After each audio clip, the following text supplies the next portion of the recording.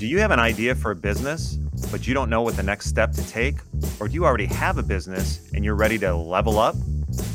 Is it really all about the hustle, or can you have some work-life balance? On Season 2 of Business Fluent, we talk with entrepreneurs in all stages of their journey, so you can get tips and strategies to avoid the common mistakes and leverage best practices, so you can not only grow a thriving business, but you can live your best life.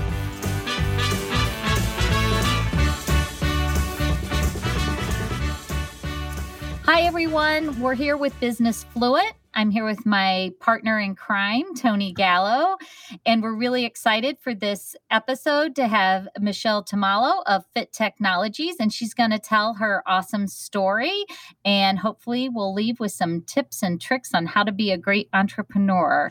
So, Michelle, why don't you tell us a little bit about your business and your story about your background? Great. Well, now I'll start by sharing a little bit about Fit Technologies today in 2021, the fact that we're a managed IT services company. So that means our team acts as the technology department for small, mid-size, large organizations. We have about 130 staff. We're servicing clients in 26 states. And our clients range from professional services firms like law offices, architecture firms, HR professional services firms like that. We also have clients in retail, in construction, in architecture and design. And then we have about 100 of our clients are K-12 charter schools across the country as well. Wow. So our team does everything from help desk, meaning you would call in and it's our team that's kind of helping you with the technology issue that you have, to having staff on site doing field support. And then we take care of things like network, servers, phone, and cybersecurity. All of that is under the umbrella of managed IT that we do for our clients. Awesome. And so that evolution to get to that as our business in 2021 was an interesting journey. And I often say that it could be an HBO miniseries because it couldn't be on Lifetime because there was a lot of things that were happening. And so I'll just tell a little of that story from the perspective of, in 1999, the brother of our other co-founder, Mickey Tubbs is the other co-founder of School One Fit Technologies, came to Mickey and me and said, hey, I have this idea for a web-based software business. And so again, back in 1999, there was nothing that connected home and school. And many of the listeners, I'm sure, have the ability to log in through Progress Book or Blackboard or those types of things to see everything from grades and homework assignments to announcements and all of those sort of things. But back then, there was nothing to market. And so Dan came to his sister, Mickey Tubbs, who is a serial entrepreneur who has, her roots grew up in Lorain County and actually started grew the home care and hospice business at St. Joe's back in the day, and then grew New Life Hospice. And she had actually sold New Life Hospice, and she was doing consulting work, and I was doing consulting work. And Dan said, hey, why don't you come and help me get money to fund this venture to create this web-based software to connect home and school. Michelle, at that point, did you have a technology background? Nope. Mickey was quite the serial entrepreneur, and I had really only worked in startup type of either projects for larger organizations, but we were folks who we knew could get some things done and definitely help get funding, because again, at this time, getting money, especially in tech, was somewhat easy, even then in Lorain County. So imagine that Dan already had a couple beta schools, which happened to be Lorain Catholic and St. Joe's in Rocky River. And we started working on a business plan. We made a pitch to a venture firm early. It was interesting because that venture person, his wife was a teacher, his mom was a teacher. He totally got the need to, for software like this. And we left that meeting thinking we were getting a $3 million term sheet. And believe it or not, literally 2 days later was the huge crash in the market, the first big tech bubble bust. And so those dollars never came from that venture person, nor really in many of those kind of structures that at that point had been, giving out money quite easily. Those very quickly dried up. And so it was one of those first lessons in terms of, I think entrepreneurship is this idea of adaptability. And so we had to figure out, okay, what do we do from here? And so then there's, the resourcefulness of then approaching different people and different investors and just a different approach to this because we knew we had this great idea. Interestingly enough, I think that we were ahead of the game from the perspective of we were almost selling the idea that the internet is going to stay and change the way that we're going to consume data, whether that's as a parent or a student or, as a teacher, but let alone all of us. The internet was really this idea of having web-based data come to us. Michelle, when you were talking to those investors, I hear a lot from my women entrepreneurs that the investors don't really love to invest in women-owned businesses. Did you feel that when you were talking to investors? We felt that in a way. It's interesting because it might have been more at play, but because we were selling something that people didn't have familiarity with to begin with, sometimes that could have been the reason. Okay. I do know that there would be times that the way in which those meetings happened were connections that were introductions from men. And people who were backing Mickey and me in this venture, for sure. So I do think things have changed significantly in terms of structures for financing for populations that typically have been marginalized. And I know that at that time, for sure, we were a women-owned tech company. There weren't a lot of those at all. Not then in 1999 and not now. So we pressed on for sure because we were trying to figure out how do we fund this idea that we really believed in. And I think that there was also that we were all in. It was such a great idea. And it just so happened that Mickey's kids actually went to Lorraine Catholic. And so we got to see our product being used and saw what really the impact was. So the money then came in what I call fits and starts, never in a big chunk. And so we had to figure out how to make that work, how to pay those database developers, how to pay those software developers. And so money came in slowly. And again, this is before Glide. This is before things were set up at the college and the innovation fund, all that stuff. Yeah, there's so much now. The world has changed a lot, especially to be focused on IT and technology. It's changed tremendously.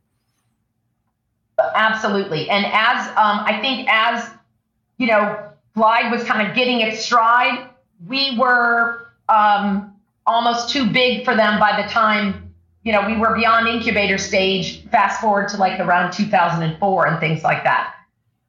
So we started to grow because one of our clients was growing quickly because they were an online school and they needed a platform to teach those kids and connect home and school that way. So we started to develop custom software for them and started to grow the business that way. The other way in which we were growing was how we this connection to how we are Fit Technologies now is the fact that as we were attempting to implement our web-based software in any number of schools, we would run into roadblocks, or the schools would say, hey, this doesn't work. And it wasn't that our software didn't work. It was that their infrastructure in their school was not set up at all to crunch data this way that was now being done on the web. And then also at that time, schools were implementing multimedia into their curricula. And so they're trying to not only, run this report on attendance, but, we're trying to show giraffes off of the Discovery Channel at the same time. And so a few years into our business, we then started hiring infrastructure talent, network engineers, other engineers, to basically do an assessment in schools to figure out what does their environment need to look like to, be in this new world order of utilizing the internet in all sorts of ways, whether it was curriculum or reports and other things that we had in software like ours. And so that's how we started to grow that talent base within what our company was called then was School One. Mm-hmm. That was actually the name of the software. So as we were developing software, we also were doing managed IT services for schools. And we were doing that basically to support this idea that they would be getting this web-based software. But then soon we had many more clients that didn't use our software, but we were supporting their infrastructure. Whether that was, again, help desk, field support, network engineering, server engineering, all of those. So Michelle, do you think that the schools were prepared to make such a technological investment, or knew what was, because I'm thinking back to being in school and still receiving report cards where the teacher wrote the letter in, and you had to get the signature of your parents once you brought your report card home to make sure you didn't cheat or lie. And thinking of like the movies from the 70s or 80s or John Hughes or whatever the heck it was, the kids were going to break in and change grades. Yes. You know what I mean? And technology meant you could get into the school's computers and you could do things that erase those absences that you had where mom and dad didn't know you skipped school. I mean, I'm assuming a lot of that played into why schools may have been reluctant to get into technology. I think that it's interesting because I always called our clients in those first 4 or 5 years. Oops. 1 minute.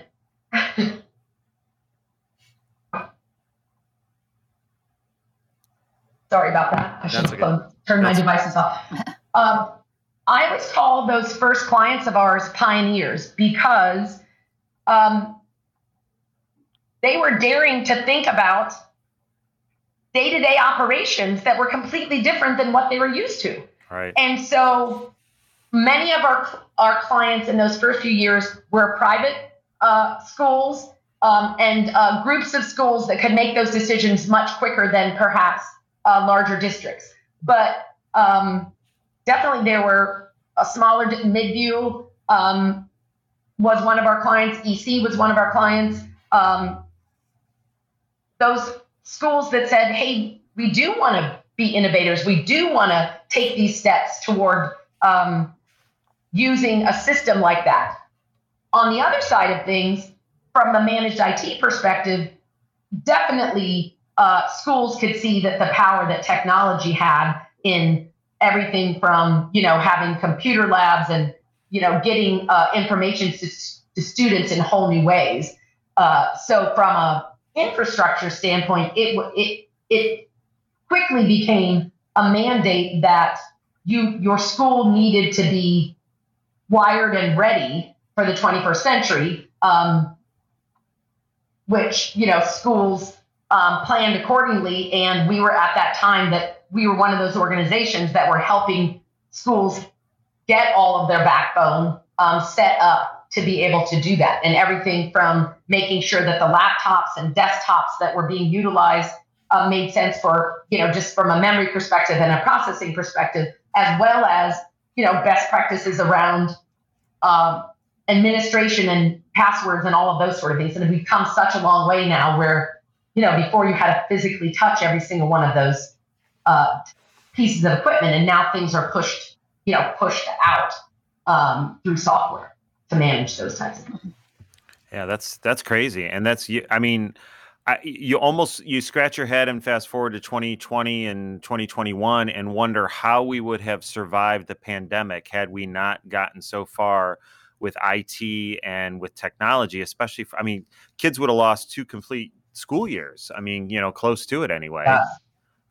And where we're at and businesses. Now you've expanded into businesses, so it is one of those big things. Until you said the words School One, I now I remember School One. That's how I remember. And I can remember when I first heard what School One did, I could not wrap my head around it. I had no idea. What School One? I don't even know what it is that they're going to be doing, for these schools. So it is amazing. It's I'll tell one quick story here. It's so interesting to us because we have now at Fit Technologies, we have a group in data services that use different tools from Microsoft to create dashboards, apps, different things from all these different sources of data. And it's so interesting to us because what we're now doing with tools that have evolved exponentially to be able to write that code literally is what our teams were doing back in 2003 to crunch all of those numbers through SQL. Just the pace of which they can do that now is so much faster because they have a whole new tool set. But some of those exact same reports that we were creating in 2003, we're creating for clients across thousands of students so that they do want to see how the third graders in my class are doing in math as compared to another teacher's third graders in math are doing. And what does that look like across my attendance level and my zip code and my level of my parents' education? All of those things, all of those data sets are still being analyzed. The tools in which they can be done, the tools in which those can be developed are just far more efficient. Yeah, the amount of data that's at all of our fingertips is just amazing, and I think a lot of businesses, particularly smaller businesses, don't leverage that data as much as they could to really give them some key insights. So I think that's an area that particularly smaller businesses can get better at. It's one of the areas that's fastest growing for us in our business model is our data services team working with our current clients to do exactly that, leverage data from their many systems, whether that's an inventory system and an accounting system and whatever systems running their core business is helping them create those dashboards and applications. They're going to help them run that. And I'll kind of make this connect this bridge of how we got from schools. So imagine that again, that I was saying that we had, other folks within the organization that were working on infrastructure. When we then made the decision to move out of Lorain County, so that was 2005, we wanted to be downtown because we felt like we could then draw more easily from east and west as well as south. And so we moved here in 2006. And again, this is one of those stories that's part of the Fit Technologies history, is that we were going to be in the building a couple doors down from the West Side Market on West 25th. And we were just 6 weeks from move-in. So we were at finished work being done. And we had grown out of our space in the beloved basement of the First Merit Bank building next to the Applebee's Midway Mall. We had grown so exponentially, we couldn't fit in that space. So we were so eager to make this move downtown. 6 weeks before move-in, the building burned. Oh my God. And it was like a death in the family because we did not know what to do because everything was geared toward moving all of this, which was 65 staff at that time. And that's another sort of one of those entrepreneurial lessons around resilience and adaptability. We had to let go of what we were attached to about where our office needed to be. And we were just so set on being in the West 25th neighborhood in Ohio City. And when that happened, we needed to, because build outs don't happen overnight. So that day, someone from the mayor's office contacted us and said, hey, I heard that that's the building that you were going to move into that's burning. We need to find you a new spot.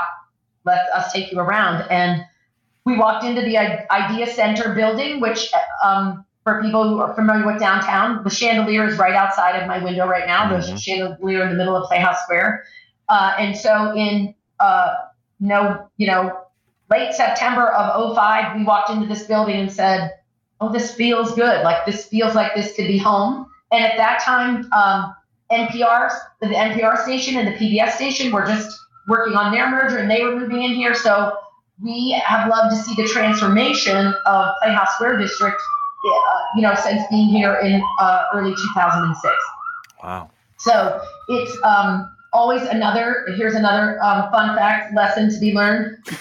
We didn't have anything in our lease that says what happens if the building burns.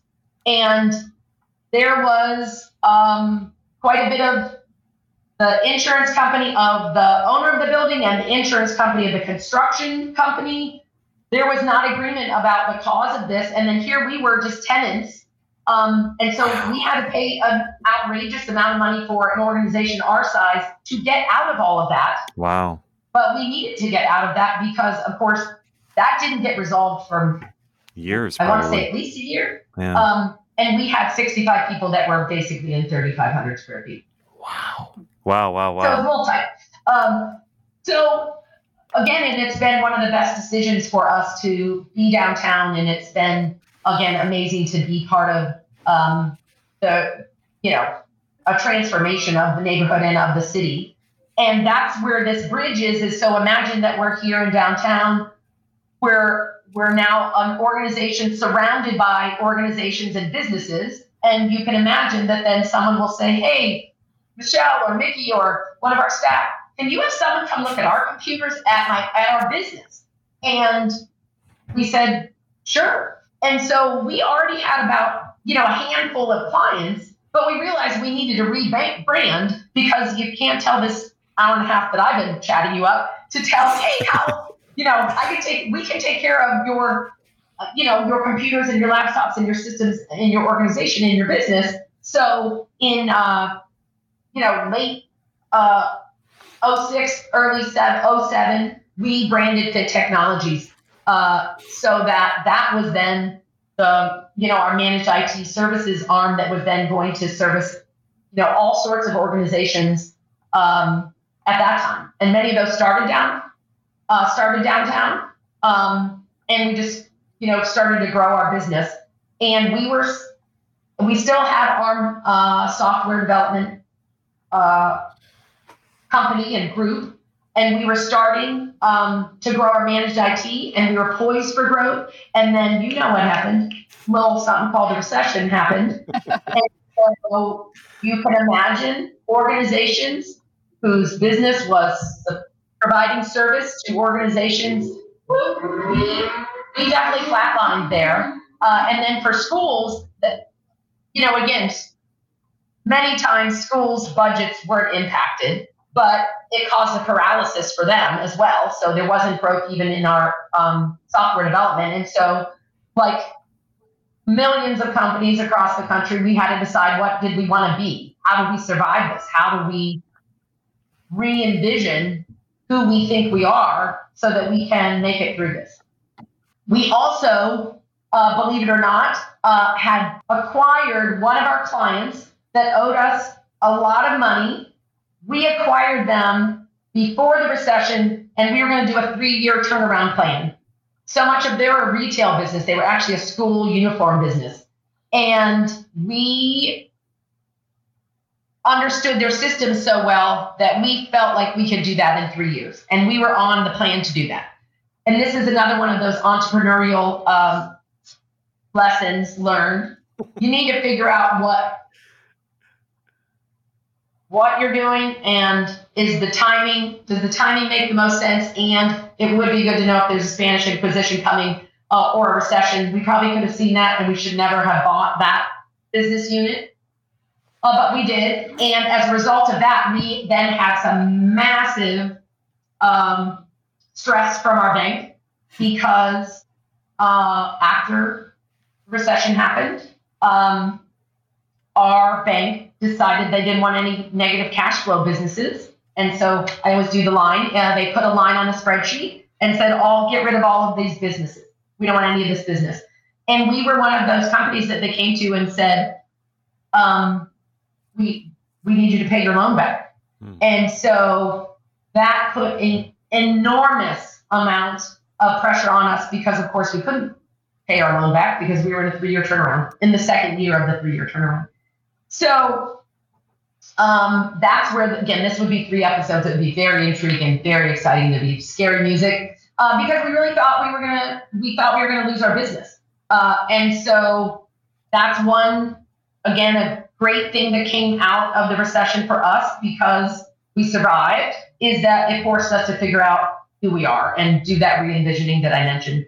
And so it was easy to decide we are selling off our software business because our managed IT services were really supporting that.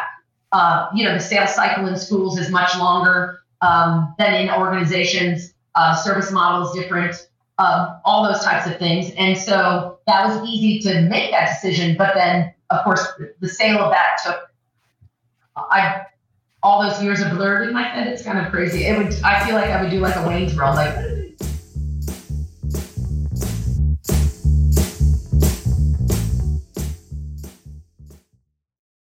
Welcome, change agents, to your go-to place for stories that ignite your spirit, fuel your purpose, and connect us all. We believe in the incredible power of the human spirit, its boundless resilience, and the inspiration it brings to our lives. On the Driving Change podcast, we'll journey together through the extraordinary yet very relatable experiences of some of the most amazing people on earth. Our mission? That through these stories, we might just spark change within you and awaken a newfound motivation to harness your unique gifts to make a real difference in the world. So get ready to be inspired and join us on this incredible adventure. You can find the Driving Change podcast on Apple Podcasts, Spotify, iHeartRadio, or wherever you love listening to your favorite podcasts.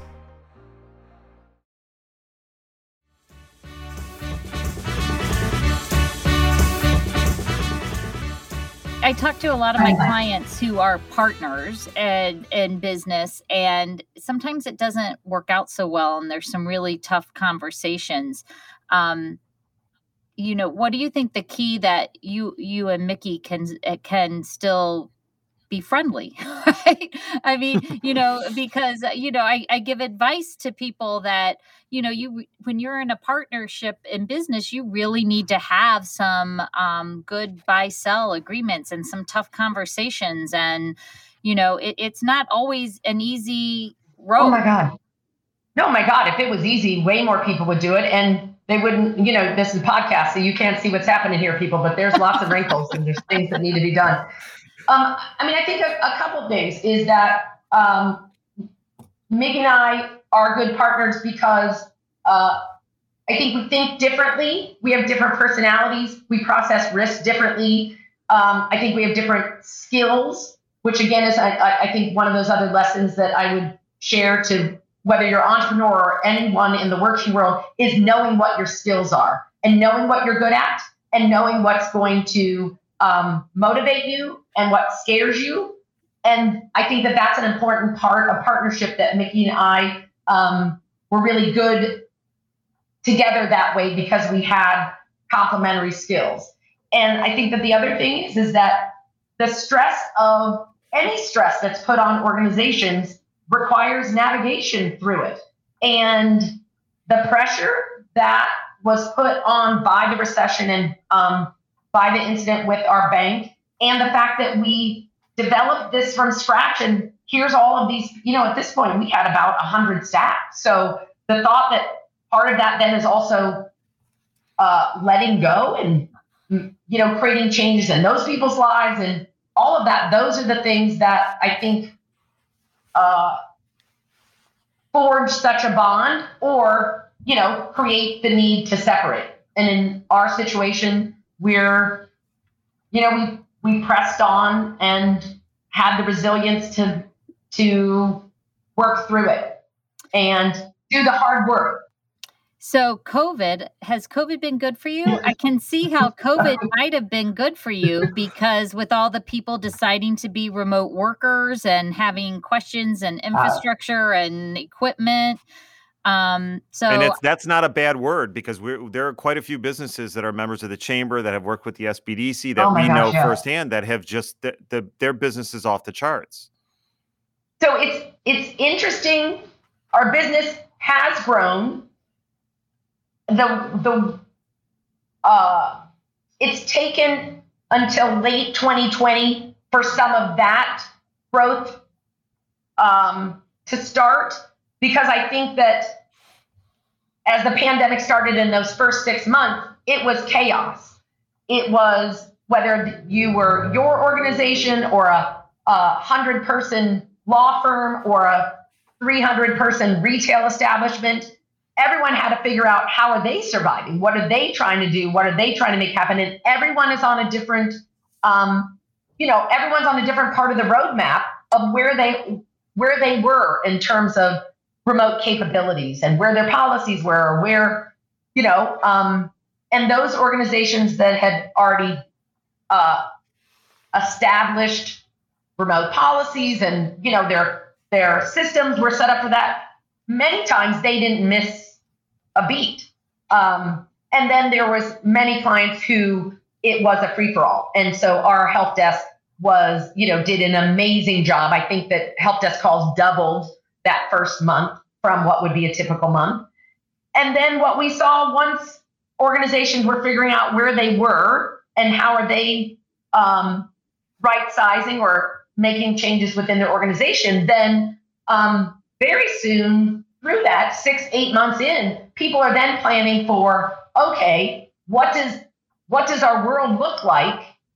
And so what technology do we need to ensure that we have to make that new world happen, or plan for that new world, which is another thing that I think the pandemic caused us to do, is we need plan A, B, and C. And many of us, maybe people like us, were like, plan A is fine. We don't need B and C, for heaven's sakes. But I think more organizations saw this could shift or this could shift, so why don't we make this investment? And I think the other part of to mention here is that the clients that we have, they value technology in their day-to-day environment and value technology as a way that they're going to achieve their goals. So many times we're just focused on, how do we help you get where you want to go, as opposed to in, even 5 years ago, many times you had to sell people on, hey, this technology is important, where our clients definitely are aligned that way. And so now it's all about, how do we help you get to where you need to be? So if a new entrepreneur came to you, Michelle, and said, I want to start company X, what's a couple things that you would tell them? So I think one of the first things I would say is, who's your core group of advisors? Who are the folks who are helping you, anything from hone your business plan to functionally set up your business.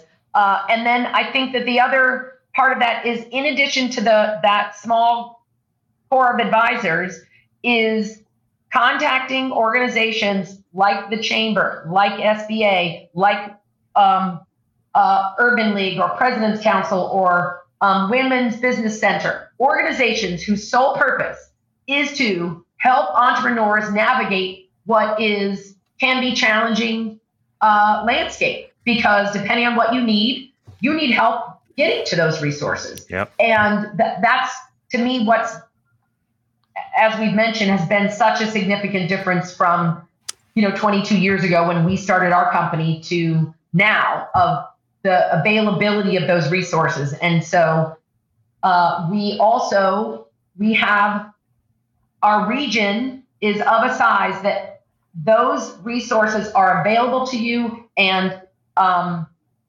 there's so many organizations that can direct you in the right way. Michelle, Lisa and I interview a whole bunch of people. I want to ask this question only because you're a company of 130, and I know the SBA still considers you a small business, but mm-hmm. to us, you are a larger success story. Are there diversity initiatives that have been put into place, and is it something that was important to you guys as you grew the business? Because mm-hmm. So many times we talk to people, and even how on social media the pictures that are displayed, do they show people of color? Do they show older, younger, everything, how what a key that is. And I'm assuming it creates an atmosphere that is completely, more welcoming and different mm-hmm. than what a normal business may not be able to experience if that diversity is not there. Yeah. So, you touched a little bit this on, Lisa, when you were talking about financing. But again, being a women-owned business in tech, being a women-owned business, period, being a women-owned business in tech. Again, I think I share this with entrepreneurs all the time, or just business professionals in general. I think that there's a responsibility that you have visibility to people perhaps younger than you, or to students, or to other entrepreneurs, so that you can be seen and be visible. And so that is also a part of why it made sense that, Mickey was on the Greater Cleveland Partnership Board, and why it made sense that we had a spot on the, OTEC back in the day when that organization was just developing. We were the first women on that board since the inception.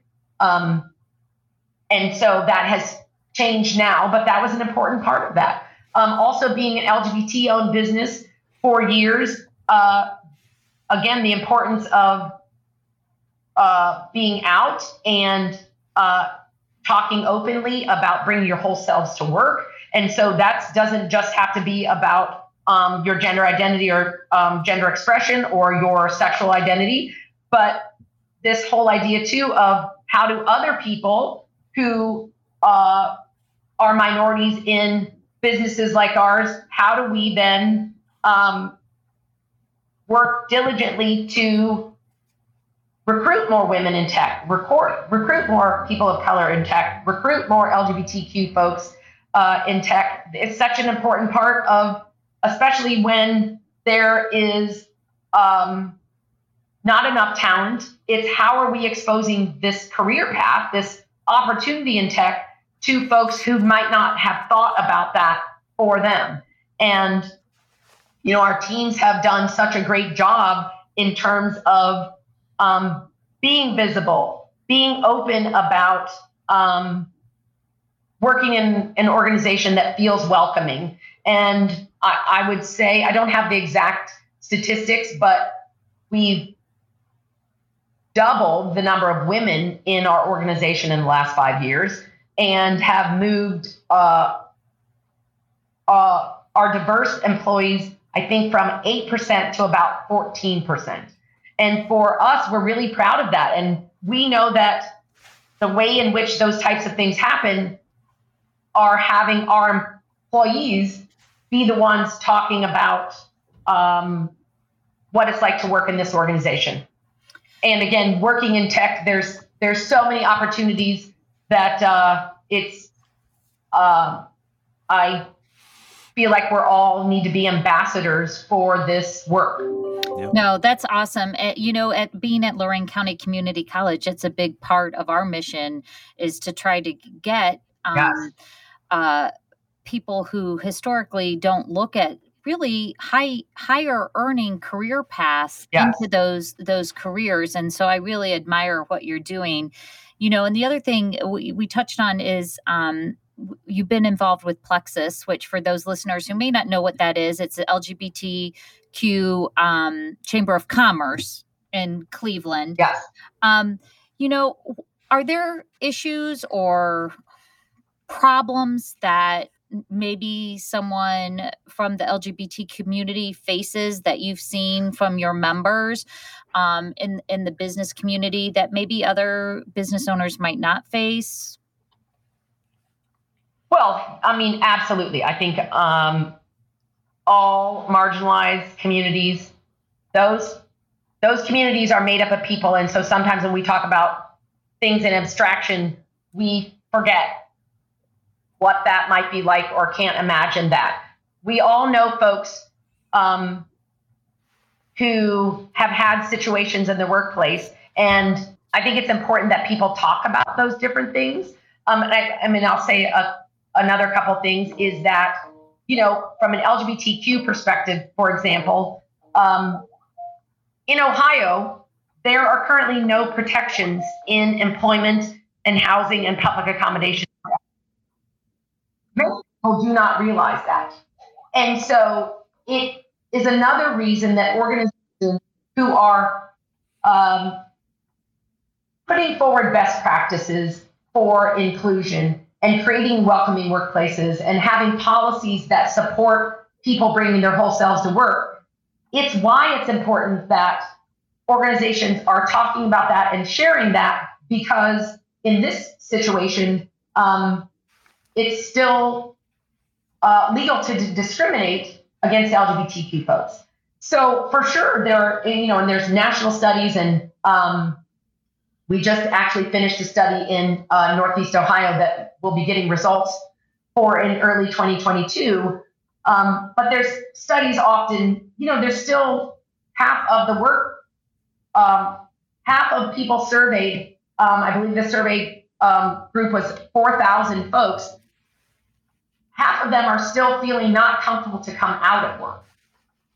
So, and this is 2021. So this is what, again, we still have a lot of work to do in making marginalized folks feel comfortable in the workplace. And then if you imagine that I'm a person of color and LGBTQ, holy smokes, we've just added all sorts of potential pressures and stress into someone making a job change or deciding to make a job change or having a job, being laid off due to the pandemic or any number of things that can happen where you need to navigate the workforce. I was just going to say, it's interesting. We had a former guest on one of our shows that said the difference between diversity and inclusion is being asked to the dance and then being invited to actually dance, and I think when a lot of the corporations talk about diversity, it's like a tick mark. Okay, LGBTQ person, check, Black person, check, woman, check, but they don't think about really that inclusion piece of it. And I think that's where when you talk about bringing your whole self to your office and to your work is really meaningful, because that's when that inclusion piece really happens, that someone's comfortable to do that. And it's hard work. There's no silver bullet. There is no, I love pixie dust, so I would just spread my pixie dust, and if it was all, that's not how this works. And it's so also dependent on the day-to-day interactions of your work team. Well, and what I will say is, and I have to say this because it's, you guys started in Lorain County. Lorain County's loss is Northeast Ohio's gain. And the fact that IT is so important to not just Lorain County, but to the 18 counties that comprise Team NEO and everything else, I think it's just fantastic that you guys are seen as a leader in the Midwest. And we hope that under the ESOP setup, you guys continue to grow. Yep. Awesome. Thank you so much, Michelle. We're looking forward to it. Yes. And thank you so much for this opportunity to talk with you.